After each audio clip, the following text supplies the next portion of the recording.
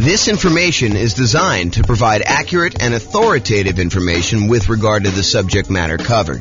It is offered with the understanding that the presenters are not engaged in rendering legal, accounting, or other professional services.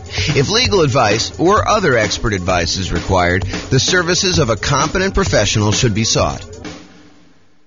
Welcome to the Torrance Real Estate Investing and Real Estate Financial Planning Podcast. Learn all about investing in real estate in Torrance, California, with a combination of real estate financial planning and modeling with city-specific numbers, plus syndicated, more generalized recordings of live and pre-recorded real estate investing classes, not all of them specific to Torrance. Be sure to stay tuned after the podcast for a message from our sponsors. All right, welcome everybody. This is James Orr, and today I'm excited. We've got a special guest. We've got Ryan Chaw, and he's going to talk to us about his unique real estate investing strategy, and I'm super excited to hear about what he's got going on there. So welcome, Ryan. How are you? Hey, thanks, James Orr. Excited to be on the podcast, and I'm honored. Thank you. Oh, you're very, very welcome. So tell me about this unique strategy. What's going on? Like, what have you been doing, and how does it work? Yeah, it's kind of like house hacking on steroids. Basically, we'll take a pretty large single-family home or duplex, and we'll add extra bedrooms to the house and rent out to a local college town. So typically, these houses will have 5 or 6 bedrooms, maybe 7 or 8 even, and a 5 or 6 bedroom house. And if we charge $600 a month per student, it ends up being $3,600. A 7-bedroom would be $4,200, or maybe even $5,000 for an 8-bedroom house. And so we provide, really good local student housing, all amenities, really close to the campus. And, we just try to provide really great service and keep our students safe. Yeah, that makes a lot of sense. So basically you're taking the normal house hacking strategy, which is buying a property that you can rent out part of it while you're living in the property, is usually how we think about house hacking.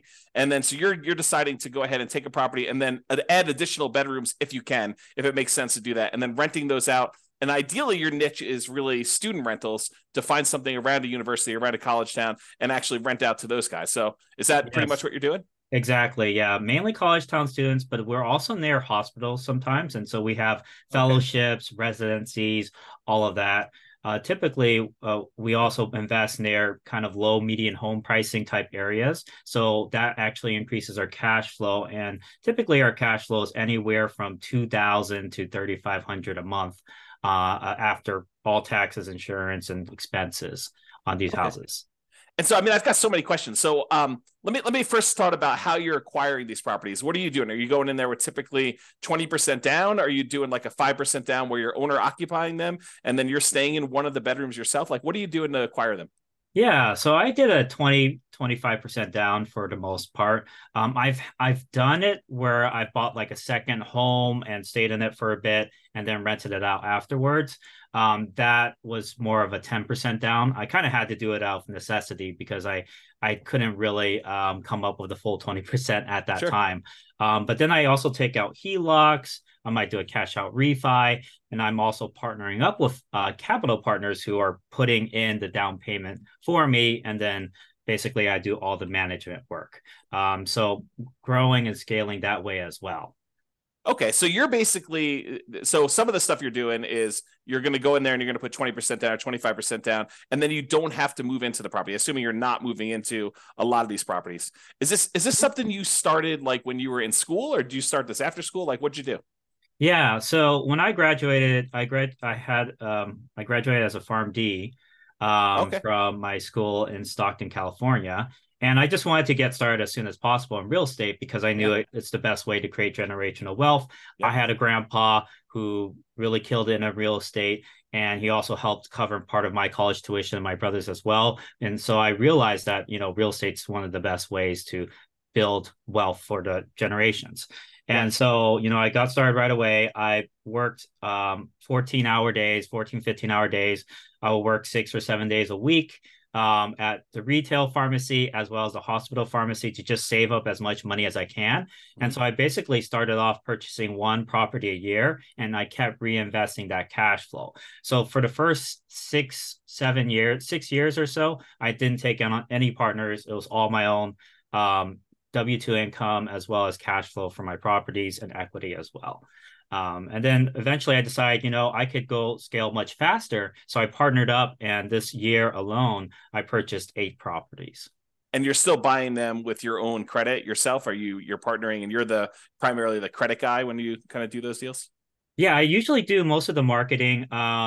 Actually, I partnered with my uncle. He put up the down payment for the first 2 houses. But then after that, we ended up doing more of a 50-50 scenario because we were creating a lot of cash flow. We wanted to reinvest it. And plus, he was starting to help out and do a lot of the management piece as well. What are you doing for loans after you fill up your 10 loan spots? I assume you're over 10 at this point.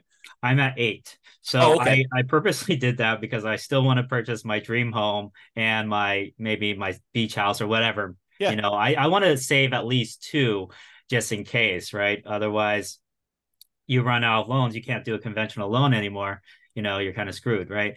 Well, so what we do now is the good news is for owner occupant properties, the 10 loan limit does not apply. So you could still do conventional financing over 10. Where you get caught is if you have more than 10, you try to get your next investor property, then you get cut off. You need to go to some type of other, non-conventional type financing. Right. I did actually use my owner occupied one right now. I'm house hacking this one, but yeah, totally understand there. But yes, what we do is DSCR now. In DSCR, you can use the rental income that the property will generate as long as it covers the debt, the anticipated mortgage payment, monthly mortgage payment. You will be approved for a DSCR loan. It's like a 1.1 times usually the monthly mortgage. And are you seeing mostly 30-year fixed rate financing on those, or are they going to be some type of adjustable rate mortgage with a balloon of some type? 30-year fixed, yeah. I do 30-year fixed. My last one is 8.125%. So it's it's higher than the investor conventional loan, but not by much, because investor conventional loans, I think they're reaching high 7s, mid 7s right now, 7.5, 7.625, Are you using like a local bank or a national bank to do those kind of DSCR loans? This is actually a national lender. Yeah. I found them through a network that I'm part of called GoBundance. Okay. Very cool. So you said you're managing the properties yourself. And since you're renting the students, are you trying to do like the classic, get the parents to co-sign, and you're doing like a year-long lease, but they're really only there for 9 months? Like, what are you doing for handling some of those traditional student rental type issues? Yeah, for sure. So I always do a lease. If I'm in the middle of the year, I'll do a lease until July 31st. And then from there, I'll do August to August leases. Because a lot of these people who are doing like fellowships and residencies, they're really not taking much summer off anyways. Yeah. Plus a lot of grad students, they're doing research during the summer, so they still need the place to stay. With that being said, if they do not need it during the summer, they can always sublet it to another tenant, like a summer school tenant. And that happens just fine. I'm able to even help them out. I tell them, I can help you out during summer, although it is your primary responsibility. I'll help you out, and haven't really had issues not having like somebody not being able to find a subletter. Like I would say 9 times out of 10, they're able to find a subletter. And so are you co-signing? I would say it depends. So the kids have several ways to pay the rent. They could take out student loans. They can take out, might have financial aid. They might have a job. The most common way is their parents are covering the rent, right? Mm-hmm. So if you have the parents covering the rent, in that case, I will have them co-sign. And what's great about this method is you never have to deal with unpaid rent, because what parent is going to just stop paying rent for their kids' lodging, right? Yes, likely. Well, I've known some crazy parents out there. Maybe you find one that's willing to let their as long as they have a good relationship. Okay, so that's awesome. So you're not really having the need to do the co-signer if you're getting student loans or financial aid, because you think if they demonstrate that the financial aid has a section for room and board, which is the case in a lot of cases. I've even had somebody who paid the full year, never stayed at the house, but the financial aid was covering it. So said, might as well take it. Are you collecting the entire lease amount up front then, or are you collecting it as they pay out with the student loans? I don't even know how student loans work anymore. Yeah, so it's due on a monthly basis still. Okay. Yeah. And does the student loan stuff come out like all in one lump sum, or does it come out in Yeah, like usually monthly? it does. So come out like for the fall semester, there'll be a one lump sum, and then there'll be a lump sum for spring. Usually, it's around August timeframe or so that they'll get most of the funds, Okay. or a And little like, bit before. what's a typical like price of house you're doing with this strategy in your marketplace? Yeah, so where I'm investing now, I invest in California and out of state. So I have five in California. I have eight of them or nine of them out of state, one in Alabama, eight in Ohio. So the price in Alabama was 210,000. We're renting that out for 4,200 ish, a little bit more. I think 4,250 Okay. per month. And then for Ohio, I will buy the first one we bought was 210,000, and we rented that out for $3,750 per month. So the Okay. cash flow on that was around 2,300, 2,500 a month. And the cash flow on the Alabama one is around I think it's a little bit over 3,000 a month or so. Okay. And when you're qualifying for the loans, is the lender using the student like the student rental income, or are they using more of a traditional rental income in order to qualify for the loan? Yeah, so that's a very good question. So if you do a DSCR type loan, to get qualified, they will estimate what the market rent is. They're not going to assume that you're going to rent by the room. And sometimes, like if you do a refinance through a DSCR, they prefer to have a traditional lease. So you would have to have everyone sign on like one lease. But for conventional, they're actually okay doing a refi and taking 75% of your rental income. Usually 75, sometimes 100% if you actually report it on your tax returns. And as long as the conventional lenders, usually this is in most cases, as long as they see 1 year leases, they will still take that rental income. And they might take off 25% of it at most, but they'll still use it for sure. Okay, that's super interesting.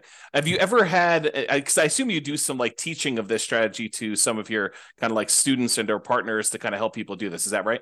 Yeah, Yeah. definitely. Do you have people ever utilize like a variation of like a cross between the nomad real estate investing strategy of buying a property, moving in, living there for a year, and Mhm. then after the year converting that to a rental and kind of repeating sequentially in order to acquire their rental properties that way? And of course, the benefit is the 5% down owner occupant loan, and the better interest rates than you would get if you're doing like these DSCR and or investor type loans. Do you have any students who are doing like the move into the property, live there for a year, maybe even while they're in school, get roommates, and Yeah. then convert that one and keep it as a student rental to kind of maximize it? Yeah, definitely. I actually had three students this year at least that have done that strategy. They lived in it for a bit, or maybe, a year or at least a couple months, right? And Yeah. then they rented out to housemates, and Yep. then that's how they got started essentially. Yeah. And they're able to also put a lower down payment potentially. You do have to be careful with those regulations, though.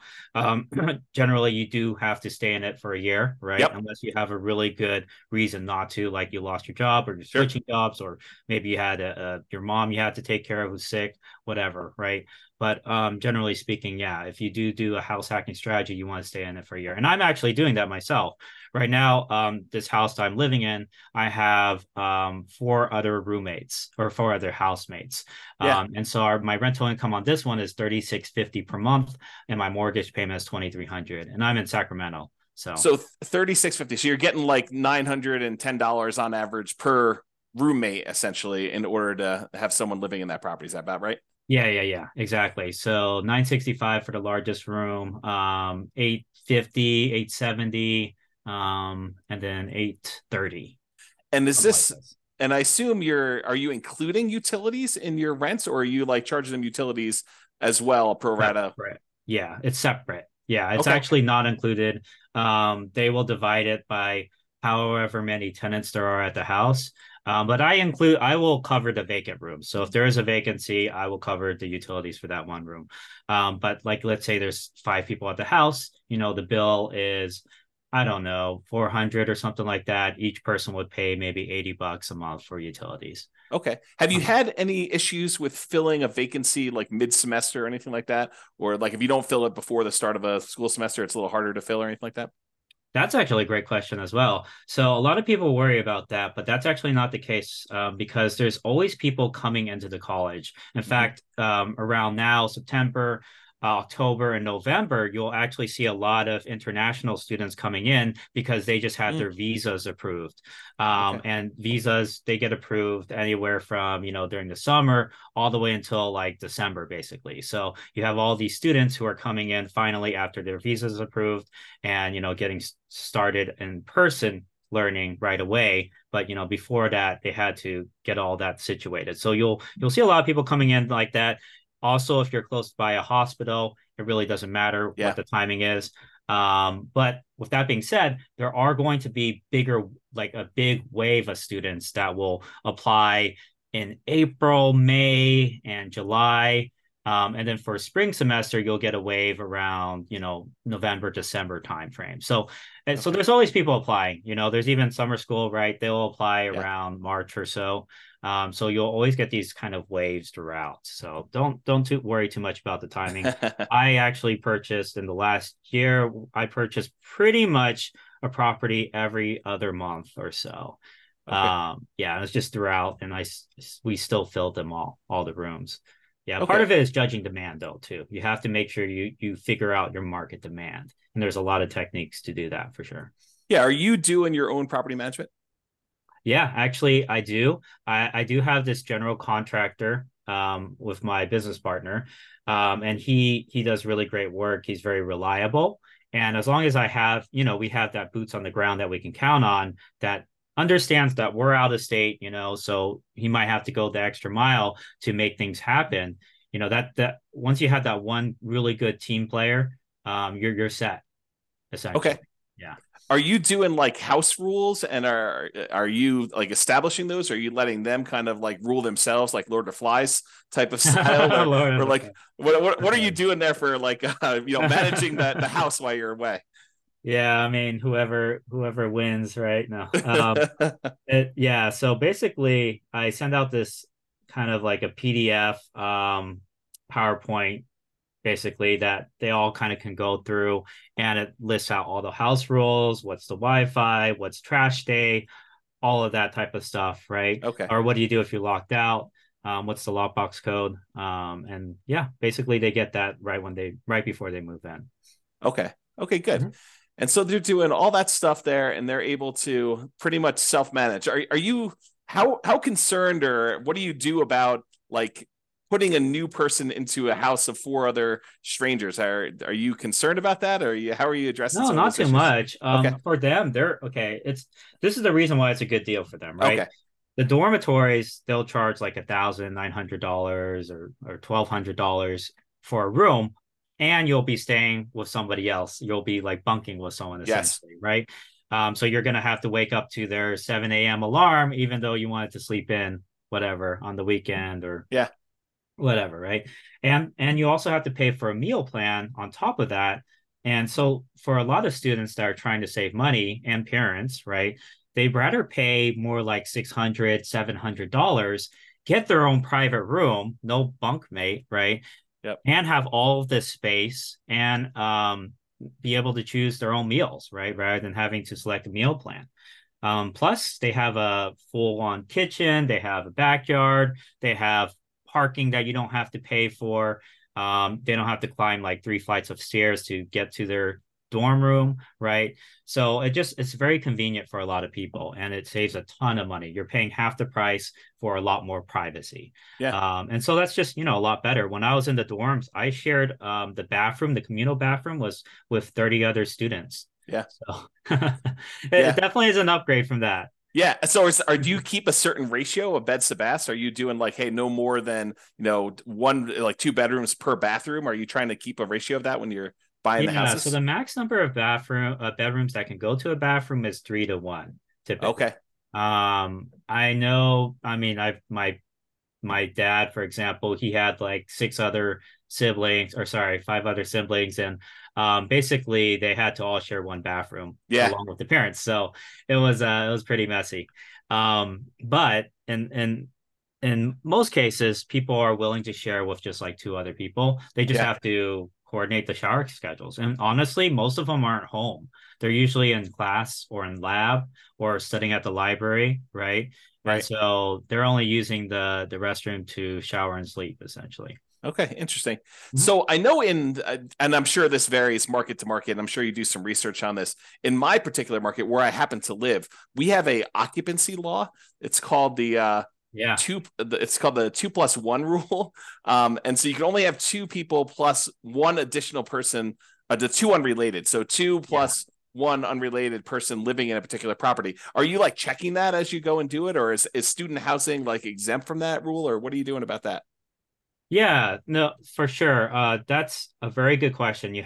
We always have to bring that up because in certain markets, they'll have these ordinances and they'll actually have cases where, student potentially was kicked out because the occupancy limit was Mm-hmm. breached. So it's really important to be aware of the laws in your market. But Yeah. with that being said, there are exceptions you can have. So there's Mm-hmm. something called like a change of use permit where you can change the use of your house from maybe a single family home to a boarding house or a rooming Yeah. house.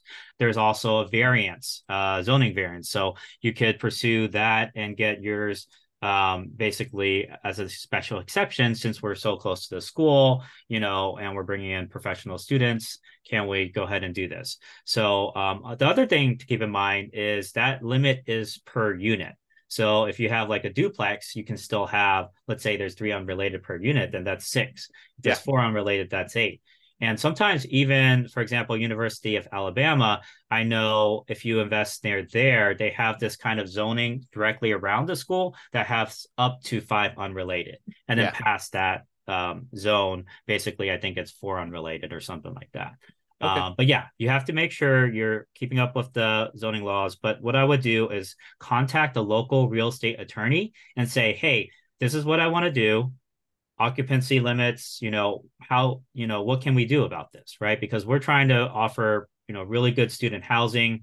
These are professional students, what's the difference between this versus somebody who has like I don't know, extended family? Maybe they adopt like 4 kids, right? It's honestly, I think these laws are discriminatory. Like, for example, if you adopted 4 kids, they're not related. I mean, by blood, right? Wouldn't that be considered against the law, right? In our particular market, it's actually if they're adopted by you, they count as being part of your family. But Oh, I'm sure okay. every Yeah. one is a little bit different. You got to go actually read the regulations. But in my Yeah. particular market, that's how it works. Sure. Yeah. Polygamy. I don't know. Yeah, I don't know You about wanna that say? one. So I'm not it is seeing many of those here. inherent, in my opinion, it's kind of inherently discriminatory. But I mean, also you have to make sure you're in compliance with the law. So you Yeah. have to talk to a real estate attorney who's an expert in that. And that's Yeah. kind of their job to kind of make sure you're doing it correctly. Have you done this strategy outside like a local university or a local hospital sort of area? Like have you tried this just in a random spot? I wouldn't say no, no, no. I wouldn't say that because I definitely we're very focused on providing really good student housing, right? Being the Okay. best student housing provider. So we always want to be in a market that has a lot of like hospital positions or a really good college. Usually it's a top college if you're thinking about like Ivy League colleges, maybe like John Hopkins or Princeton or whatever, right? We Yeah. don't have to be Ivy League, but we're still in the top like 200, 300 colleges usually. Yeah. Have you done traditional rentals before, or has this been your strategy since day one? It's pretty much been my strategy since day one. My Okay. grandpa did do traditional rentals. He had a set of 6 flats in San Francisco. And Okay. so he rented it out to families. He had so much trouble with that house. Like a hoarder tenant, a tenant who would stomp on his like the ceiling above him at like 3 a.m. So like they're Yeah. having like these parties at like 2 a.m. or something like that. So they're dancing at 2 a.m. So yeah, he had a lot of difficulty with that. The thing I like about students is especially high quality students like juniors, seniors, grad students, they're really focused. Like they want to get that doctorate. They want to Yeah. get that MBA, JD, MD, etc., engineering degree, whatever. So they're highly focused on their studies and they're going to generally take care of the house too. I mean, they don't want to live in a pigsty, most of them. Yeah. So they're going to be, some of the best tenants you will ever have in my opinion. Some people think that, oh, it's a frat party or something like that. But Yeah. honestly, I've had way better experiences with these tenants than my colleagues have, my grandpa's had, my relatives, whatever, right? Yeah. And are you to go doing with that. some? I'm assuming you're doing like little things to cater to this group, like Of course. keypad locks to let them in instead of Mhm. having to do separate keys, and you can Yeah. remove one, and like all that stuff that I'm sure you're kind of really focusing in on to cater to this group of students. Oh Are yeah, you and all the amenities we provide to cater towards that. We have like a Ring doorbell system, and they have access to it so they can see when their packages are delivered. okay? So that provides the safety. We have floodlights. We have study desks everywhere. We have a study room potentially. So yeah, it's basically very, very student friendly, And and that's really good students as well. you're furnishing the house to kind of get it ready for all this stuff. So you have like the central living room's got a TV and a couch and like furniture in there and study desks. I'm sure you just talked about as well. So you're doing a little bit of furnishing. What does it typically cost to furnish a student rental like this? Oh yeah, that's a great question. So it depends on what your budget is. You can Yeah. furnish a whole house for less than $3,000 or less than 2,000 even. If you Okay. go to like let's say Facebook Marketplace, you can find kind of cheaper mattresses around $300 per full size mattress. So if you get like six of those, that's maybe like 1,800, and then the rest of it you get on Facebook Marketplace, that would be 2,500, for Okay. example, for a six-bedroom place. But it's kind of up to you if you want to do what I do, and I kind of invest in pretty really good furniture. I mean, it's cost effective, but it's also really good. Yeah. I go to Amazon, Walmart, and Target and Home Depot. Those are kind of like my go-to places, and Lowe's Yeah. as well. And then for kitchenware, you can actually save a lot of money on that. You don't need a fancy kitchenware set. You can just go to the Dollar Tree or the 99-cent store, and all the utensils will be like $1, right? Or Okay. plates and cups will be $1, but it's still really good quality. Like I use it all the time, Yeah. my house. So like the amount of furnishing you're doing, you're providing like a bed, a clothes dresser or something like that in their rooms, the couch in the living room. I'm sure. Are you doing a TV? No, You're, actually, you're not I do providing not TV at do a all? TV. Yes, that's up to them if they want to bring in their own TV. I want to encourage studying, right? I want this to Oh. be a very good, You're quiet, the studious landlord environment that for wants them to people. graduate. Yeah. Oh, that's No, pretty no funny. bear pong, Okay. Yeah. But I So mean, it's up to them. If they want to bring in the TV and do that, that's fine as well. Like like I said, like I do keep a pretty good security deposit as well. So if something breaks and it's the student's fault, then yes, we could keep the security deposit. But in my 7.5 years of doing this, the probably the biggest expense I've ever had to replace was like a broken window, and the tenant had to, they covered all of that, right? so you're doing like 1 month's rent of security deposit, or you're doing larger than that? 1 month rent for Ohio and Alabama, and 1.5 in California. Because if you go past the limit, the state limit, you Yeah. have to pay interest on it. So those are the Okay. state limits. And so you're doing the maximum whatever you can in that particular marketplace after Uh, talking to the local attorney. yeah, I gotta look up California, but it was 1.5 last time I checked, I So when believe. you help your students do this, are they doing it in their local marketplace? Or are you just saying, hey, look, these are the 5 markets we've determined are really good for doing this. And I don't care where you live, you can go invest in these markets. They're better for this particular model than other places.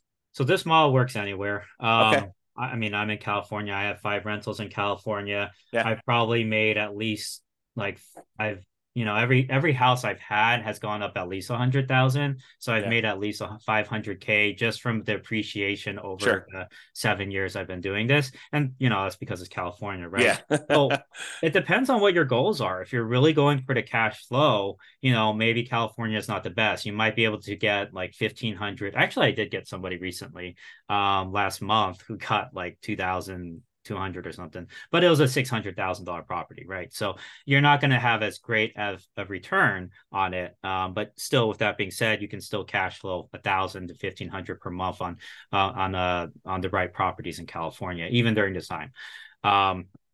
As far as out of state, there's definitely a lot more opportunity, at least, being in California, right? So I've had a lot of people who were in the Bay Area. I think I have at least 4 or 5, well, yeah, over 5 actually, over 5 clients who live in the Bay, but then they rented, they bought out of state.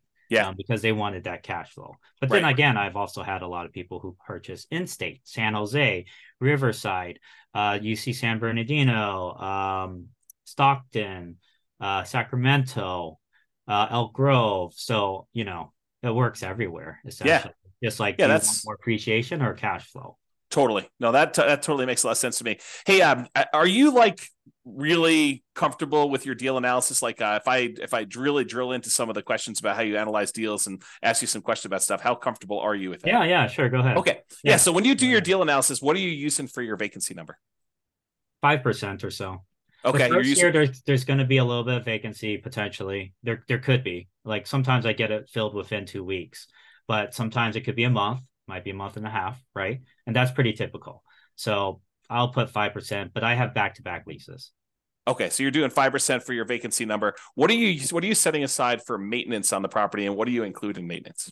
1% of the total property price. So let's say it's like a $500,000 house. I'll set aside $5,000 a year, or 300,000. I'll set aside 3,000 a year.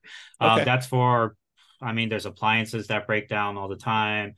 Maybe a toilet, maybe some plumbing issues. Every once in a while you have like a sewage line break, or Yep. replace a roof, or replace a HVAC. And that's why I say it's really important you make at least like $1,500 per month in cash flow on each property. Because let's say you're only making 100, or let's say you're making $200 in cash flow, Yep. you're only making like 2,400 a year.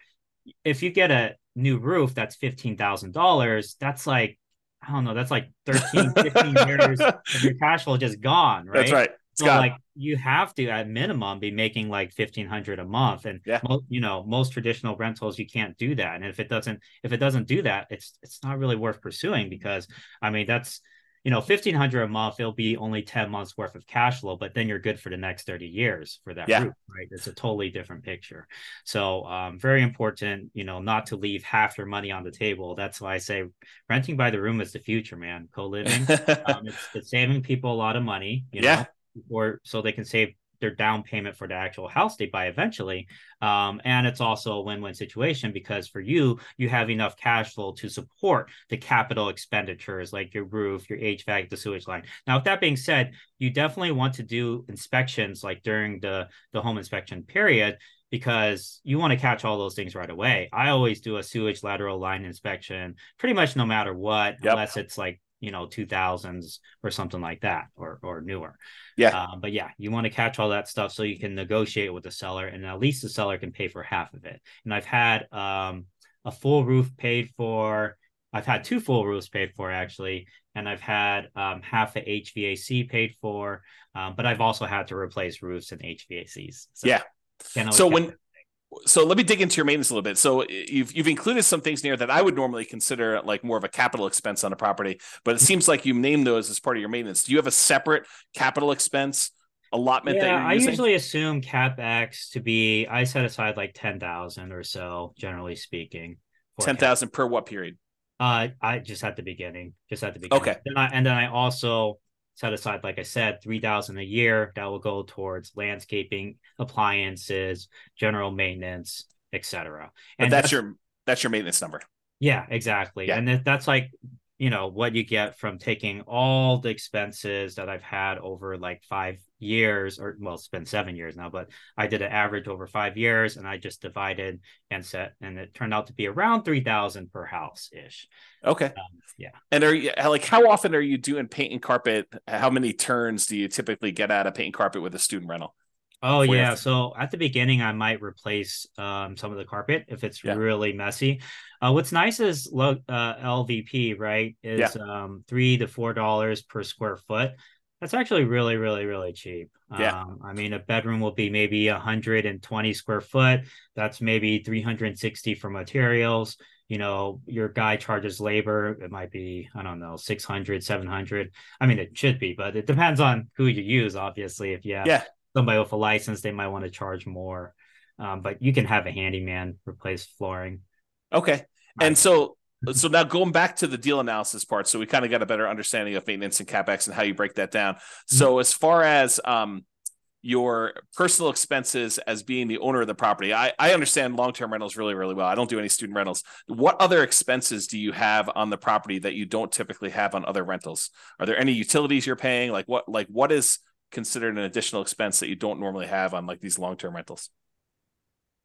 It's very similar. The utility bills will be higher, but it's divided among the tenants, right? Yeah. So you're still not paying it. As far as maintenance, you do have to counsel them to do certain things that maybe somebody who has lived at a house for a long time might know. But Yeah. with that being said, even traditional long-term renters, they don't know things, you would think they would know. But anyways, there's certain maintenance things like any type of grease, like you're frying up bacon or whatever, you want to solidify it and you pour it into a fat trapper, and then when it solidifies, you put it in the trash can. Otherwise, if you pour it down your kitchen sink, that thing's gonna clog, right? Yep. Same thing for hair in showers. Happens all the time, right? Got to get a hair catcher. I also have a kitchen sink hair catcher as well, that I purchased that they can, clear out when the hair Yeah. gets high. But if they don't do that, I would say 6 months in, you'll probably have some sort of, the shower's backing up. What do I do? Kind of Yep. call, right? So you Yep. have to train them how to do these things, and it's all part of kind of like the move-in instructions / house rules. Are they mowing the lawn at your properties, or are you doing that as a service for them? No, I do it as a service. So I pay for landscaping. I think the landlord generally should pay for landscaping, but I did have a group of students who are like, "Oh, can we save money in rent if we maintain the yard?" And I Yeah. was like, "Yeah, sure. Why not?" So we knocked off $20 per student or $15 per student, and then they maintained the yard for us. So we didn't have to Okay. pay. And so they're doing lawn mowing. Or you're doing lawn mowing in most cases, except for that one kind of road case Yeah, where they're except for doing that it. one exception in like 7 years. Yeah. What's your lawn mowing usually run you? 60 to 90 a month. A month? Okay. Yeah, if it's like more complicated, really fancy, like trees everywhere and all that, it might be Yeah. more like 110 or 100. Yeah. And what are you doing for like snow removal? I'm sure Alabama probably doesn't get much snow. I don't know where you are in Yeah. California they get snow, Yeah, but typically. Ohio you do, right? Yeah. So definitely they're not so I do provide a snow shovel, for Okay. projects, but The shovel, or you actually provide snow removal? shovel and snow removal. So it depends. Like, there's a huge blizzard, right? Obviously, I don't want the kids going out and shoveling snow. I'll tell them Yeah. that. But if it's light snow, they can kind of help snow, remove the snow from at least the front of the house. But with that being said, like if there's a blizzard and it's really bad, um, we'll get a snow removal guy out there. Okay. And so you're kind of manually managing all these things remotely, like Yes, so. but I do also have VAs, and very soon I'm going to have Okay. an executive assistant. And we created SOPs, a scope of work for them, and everything Nice. already. So they're going to be taking on that project sometime next month or so. Just because it's out of state and Sure. everything, I'm like, it's nice to kind of offload some of those projects to other Yeah. people. Yeah. Okay, that's really cool. So based on like the numbers you've gotten there, when you run your analysis, are you doing like a cash on cash analysis for your properties? Like, are you determining the cash number? Well, do you know what Yeah. your cash on cash typically runs for these for you and your students in general? I don't need to know Yeah. yours specifically. Right. So a lot of times it'll be above 20%. So like I Okay. would say, maybe on the low end 20%, but on the high end we've hit like 50% cash on cash returns. I know it sounds like, is that real? It kind of raises red flags, but yeah, we've made that in some of our properties. Yeah, and when you do your calculation, I'm assuming you are taking into account vacancy and the maintenance numbers that we talked about, and I assume the Yeah. capex numbers you're talking about, Yeah, you always have to take into account all of that. and Yeah. utilities and stuff like that for those. So Mhm. yeah, okay, good. Yeah. So it sounds like there's some pretty good returns to be made here, and at those rates, I mean, paying off the property is can be accelerated if you decide that's your strategy. If you want to go and reinvest things and pay down your loans, or you want to acquire additional units in parallel, I guess you could do that too. You save it for down Yeah, payments and yeah, exactly. I use it actually to paid down acquire. my very first property, and then sold it for 437,000 to buy 7 other properties. So you re-leveraged. You basically went in, you bought properties, let it appreciate because we were in a very bull market, with the market Yeah, going up last 10 exactly. years or That so. was my first house too, so 7 years ago. So Okay. significant amount of equity on that one. Yeah. And then you went and sold it. And then did you a 1031 or did you just kind of take the money, pay the taxes on it, and then go out and redo it again? Yeah, I would recommend 1031 if you can, but it did require reinvested all of it, and I wanted cash available because we know, the economy. No one knows where the economy is Sure. going, but it's good to have cash on hand. So I Yeah. wanted that cash, so I was like, okay, let's just do this instead. Yeah. Are you a big reserve guy? Like, do you think a lot about reserves when you do your Oh rental yeah. property stuff? Oh Okay. yeah. I always 100,000 in reserves. Where I'm at right now, at least 100,000. Otherwise it's like, you know, I've seen a lot of stuff go down in houses right after Yeah. 2.5 years. When I guess like at the beginning, if you have like four properties, up to four properties, you could probably get away with like 25, 30,000 in reserves or so. Um, Unless you want to put everything on a credit card. And there are business credit cards, by the way, that'll do 0% for a year Sure. if you're worried. And there's also HELOCs as well, which you don't have to take out until you use it. But so I have all that. But then when you really scale, it's really important to keep a lot of capital in your pocket just because there's just things that come up. Yep. And I would say when you hit 10 properties, I would recommend having a good 80 to 100,000 kind of just as cash. So you Or think of maybe as a HELOC, maybe as a HELOC. Yeah. So you think of it in terms of a fixed dollar amount and less so in terms of like the number of months of the actual expenses you have on all of your rental properties combined, like like 6 months of reserves as an example versus your $25,000 in your account. You like to think of it in the dollar amount. Yeah, I usually do. Okay, I think about what I might have to eventually replace on each property as well. sure. Right. And so Yeah. all of that kind of goes into deciding how much should we keep in reserves. Okay, so you're merging reserves with your CapEx account. Yeah, yeah. So Okay. a couple of reasons too, like, when and we've seen this recently, right? Banks are what do you call resolvent? What do you call it? They're insolvent. Insolvent, yeah. Yeah, that's the word. Silicon Valley Um banks that we're talking about. right, exactly. And that's just how the banking system works, right? If everyone wants their money, they don't have it, right? Sure. That literally is the definition of modern day banking. So what happened in 2008 is all these people who took out HELOCs and all that, all those banks started demanding, all that money back, right? And so one thing we're doing is pulling on some HELOCs, and we're okay paying some of the interest on that, Sure. just for the peace of mind to have that Yeah. liquidity, right? It's Because if you almost like pull it out and you put it in another bank, now they can't close the account. But if you paid off that HELOC or you don't use that HELOC, they can just decide to close that account. totally. It's actually written in the HELOC contract in most cases too. Yeah. So yeah, Yeah, if you're a totally. real estate investor, keep that in mind, especially during these times. Good. Well, I'm glad you're doing the reserves. I'm glad you're teaching the reserves thing. Let me ask you kind of like a follow-up question about reserves then. Are you taking into account your reserves as a drag on your cash on cash return on investment? Are you setting aside like saying, hey, I'm acquiring this property. I know I need to have 6 months of reserves. So my total amount invested is my down payment plus my closing costs plus, my rent ready costs in order to get all the stuff ready to do it. Plus now I know that I've got 6 months reserves. So I'm taking that into account when I do my analysis. No, I'm not including that in the cash on cash return if that's what you're Yeah. asking, because I'm not dividing by 100,000 in reserves. I'm dividing by the down payment plus the closing costs plus the renovation costs. Yeah, and I guess when you have 100,000 that you're spreading out across 10 properties, you probably wouldn't allocate the full 100,000 to a new purchase anyway. But I Yeah, was thinking if you do that, like say, hey, in order to acquire this new property, the lender is going to require I have 6 months worth of reserves for this particular new property that I'm doing.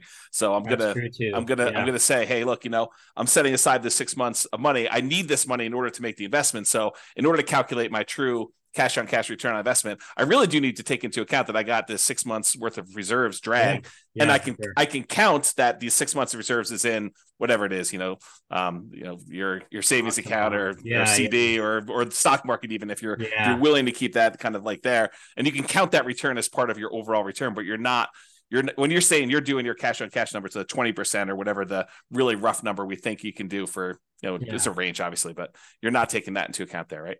Right, right, not the reserves. Okay. But what's cool about reserves is like when you're getting approved and everything, you could still use like your 401k. They usually can only use like 50% of it though. And then for stocks, they might do 100% or they might do 75%. It Yeah. really depends on what lender you use. But keep in mind, you can also use your retirement funds as quote unquote, those 6 months reserves. Right. A lot of Yeah. times. Yeah. Yeah, that totally makes sense to me. All right, cool. I asked you this question. I don't know if I got a. If Oh, we're a little sorry. all over the place. Oh No, no, yeah, no. no problem. I Sorry. was thinking about it again. I made Forgot. a list of some questions. So Yeah. when we talked about the turns for paint and carpet, how often are you doing paint and carpet in these kind of student rentals? Yeah, it depends on what area you're in. I've definitely invested in rougher areas. So, sometimes you get tenants that didn't take care of the Hmm. property. So, you might have to do a whole house painting, but it really depends on what neighborhood, man. I mean, there's something called crimegrade.org. You can look on there. I would say it's pretty accurate for reporting, what areas have a higher crime versus others potentially.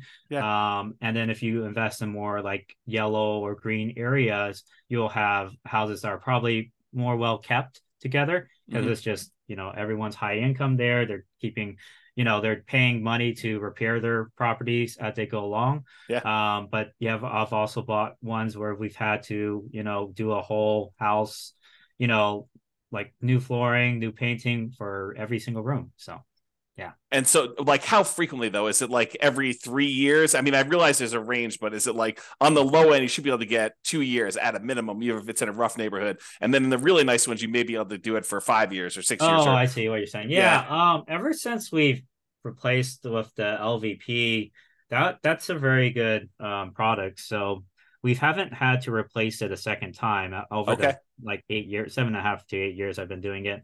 As far as painting, we might do touch-up painting. Hmm. It's great like if you can keep the paint can, right? And sometimes the previous owner does keep the paint can Yep. because you don't want to try to match the paint, right? Hmm. So yeah, that's mainly like touch up stuff. So Okay. yeah, I would say that. I don't know if I Maybe asked you every about this. couple years.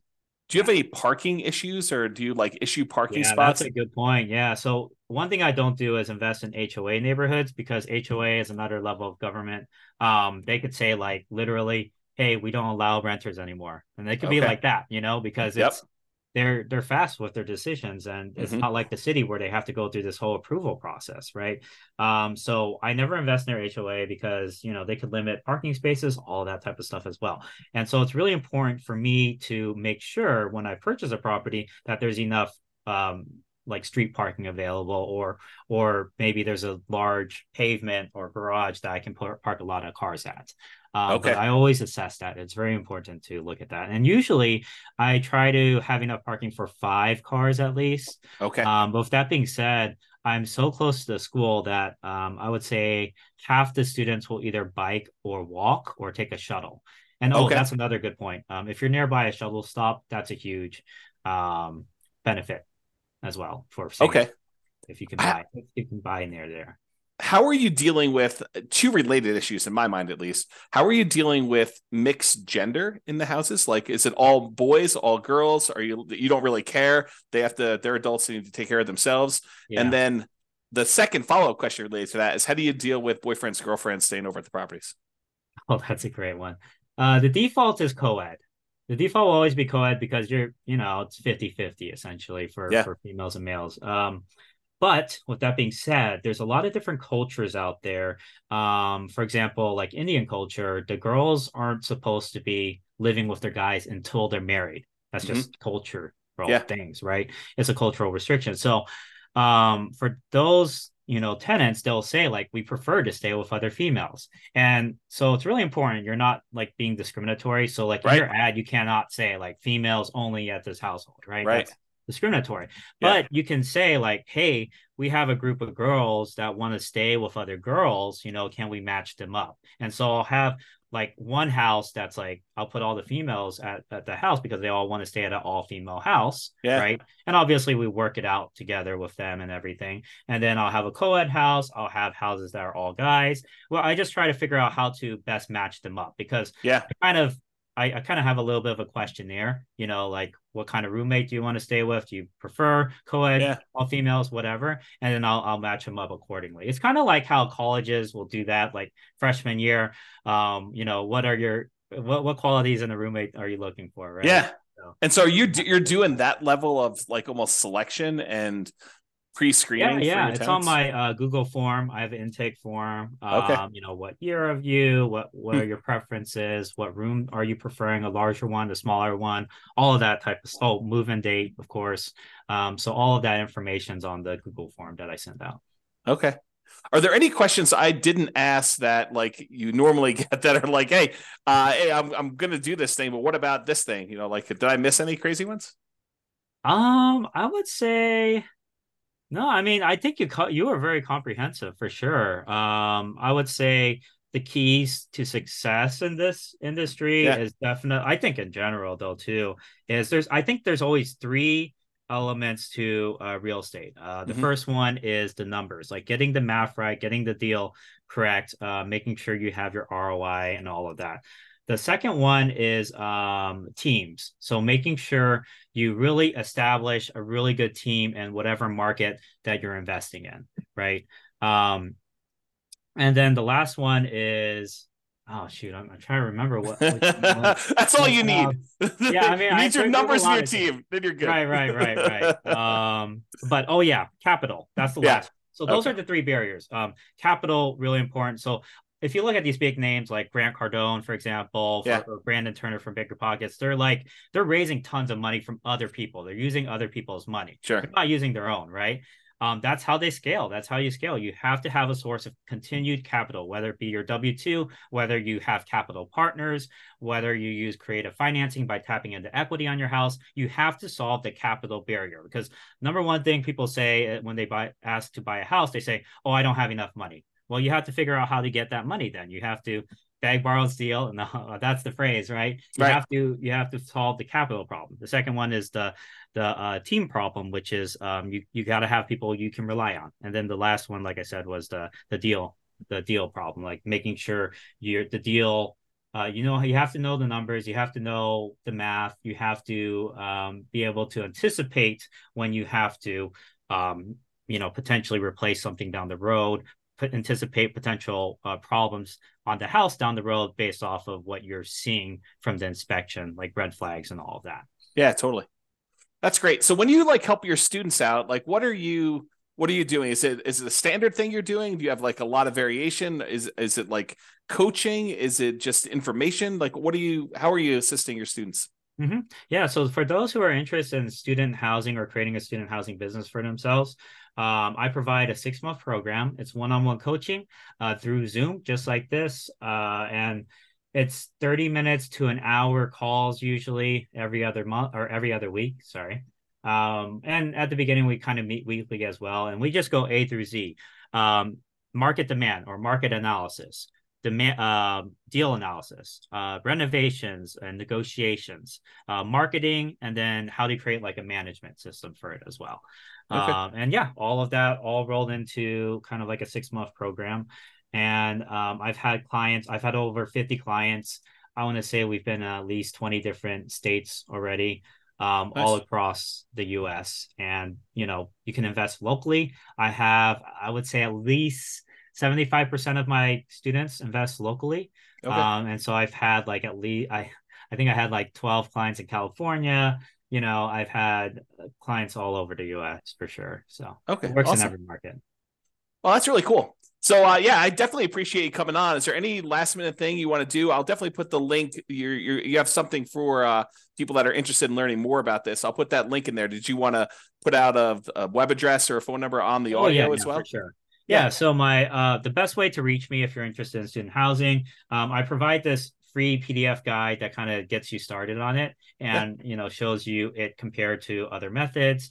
That's at www.newbierealestateinvesting.com/guide. So that's www.newbierealestateinvesting.com/guide. And newbie is spelled NEWBIE. And you'll also get, if you sign up for that PDF, you'll get regular emails from me about all the mistakes I've made, some of the things I'm doing currently, some of the strategies I found work really, really well. And yeah, it's just free information.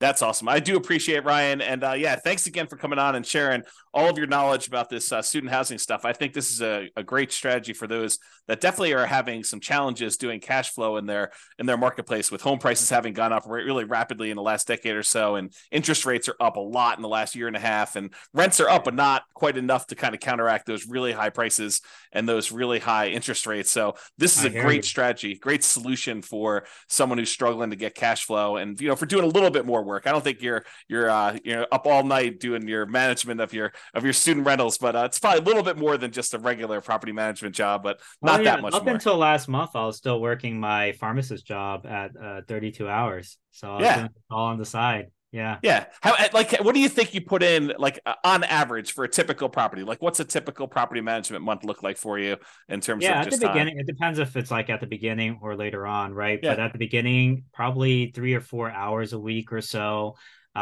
just, to go through that whole process. But once you have your tenants in and everything, less than 2 hours a week, Yeah. Yeah. And, average. Yeah, so you're trading a little bit of time for a lot more cash flow on your rental property. And so you could almost say, look, exactly. cash flow on this property, if I wasn't doing this, would have been whatever it is, $200 a month. But because I'm doing this little extra work, now I'm making an extra 1,000 or $1,500 a month in Yeah. cash flow on this. And you divide that by the number of extra hours you work, and you're still making, whatever it is, $200 an hour. I'm just Yeah, making the numbers return up, though. on time invested is insane for Yeah. leverage assets, right? So think about this way: if you get like 4 of these properties, they're cash flowing 2,000, 2,500 a month. You could be made you. I mean, this is like not everyone, right? It'll depend on your market. I Yeah. got a caveat, but like you could very well buy 4 properties, making 8,000 to 10,000 a month in cash flow. And how much time would you put in? Let's say it's 2 hours per property times 4 properties. You're putting in 8 hours a week, one work day to make 10,000 a month, Yep. right? I mean, it's like, Not bad right? at all. I mean, you do that, you acquire your 4 properties, especially if you do something where you live in the property. You don't even have to have the roommates the first year you live in it. You literally can live in the property just yourself, Yeah. not rent it out at all. Then when you move out at the end of the year, then you convert it to a student rental, and you put 5% down each time you acquire one of these with a conventional loan, or maybe even nothing down to a USDA or VA loan, or 3.5% down FHA in the first one. And then you got these, for 20% down on one property. If you do it over 4 years, where you put 5% down each time and move into the property, live there for a year, and then convert it to a rental for the amount of you had for one down payment on one rental property. Now you acquired 4 of these, and you got $8,000 a month in cash flow. I mean, if you can do the $2,000 from the rentals, and you're done. I mean, a Smart, 4 year man. process, you acquire it all, and you're ready to go with your student rental empire, and you do a little part time until you get a little bit more cash flow. Then you hire the property manager. You hire like a VA or two to kind of oversee the whole business for you, right?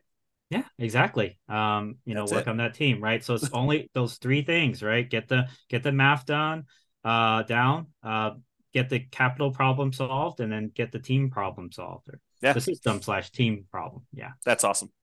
Well, I really do appreciate it, Ryan. Thanks so much for coming on. It's been great having you. Thanks so much. Bye bye for now. Thanks, James. With home prices up, mortgage interest rates up, and rents up, but not quite enough to counteract the higher prices and interest rates, cash flow on rental properties in Torrance is harder than ever. Book a call with the Real Estate Financial Planner to apply our proprietary 88 strategies to improve cash flow on your rentals. See the show notes for a link to schedule your call and improve your cash flow today.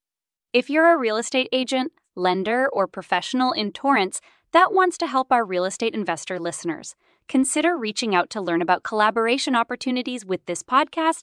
We'd love to add more value to our listeners by having you assist our investors buy, sell, and finance their real estate investments. See the show notes to schedule a call to discuss collaboration opportunities.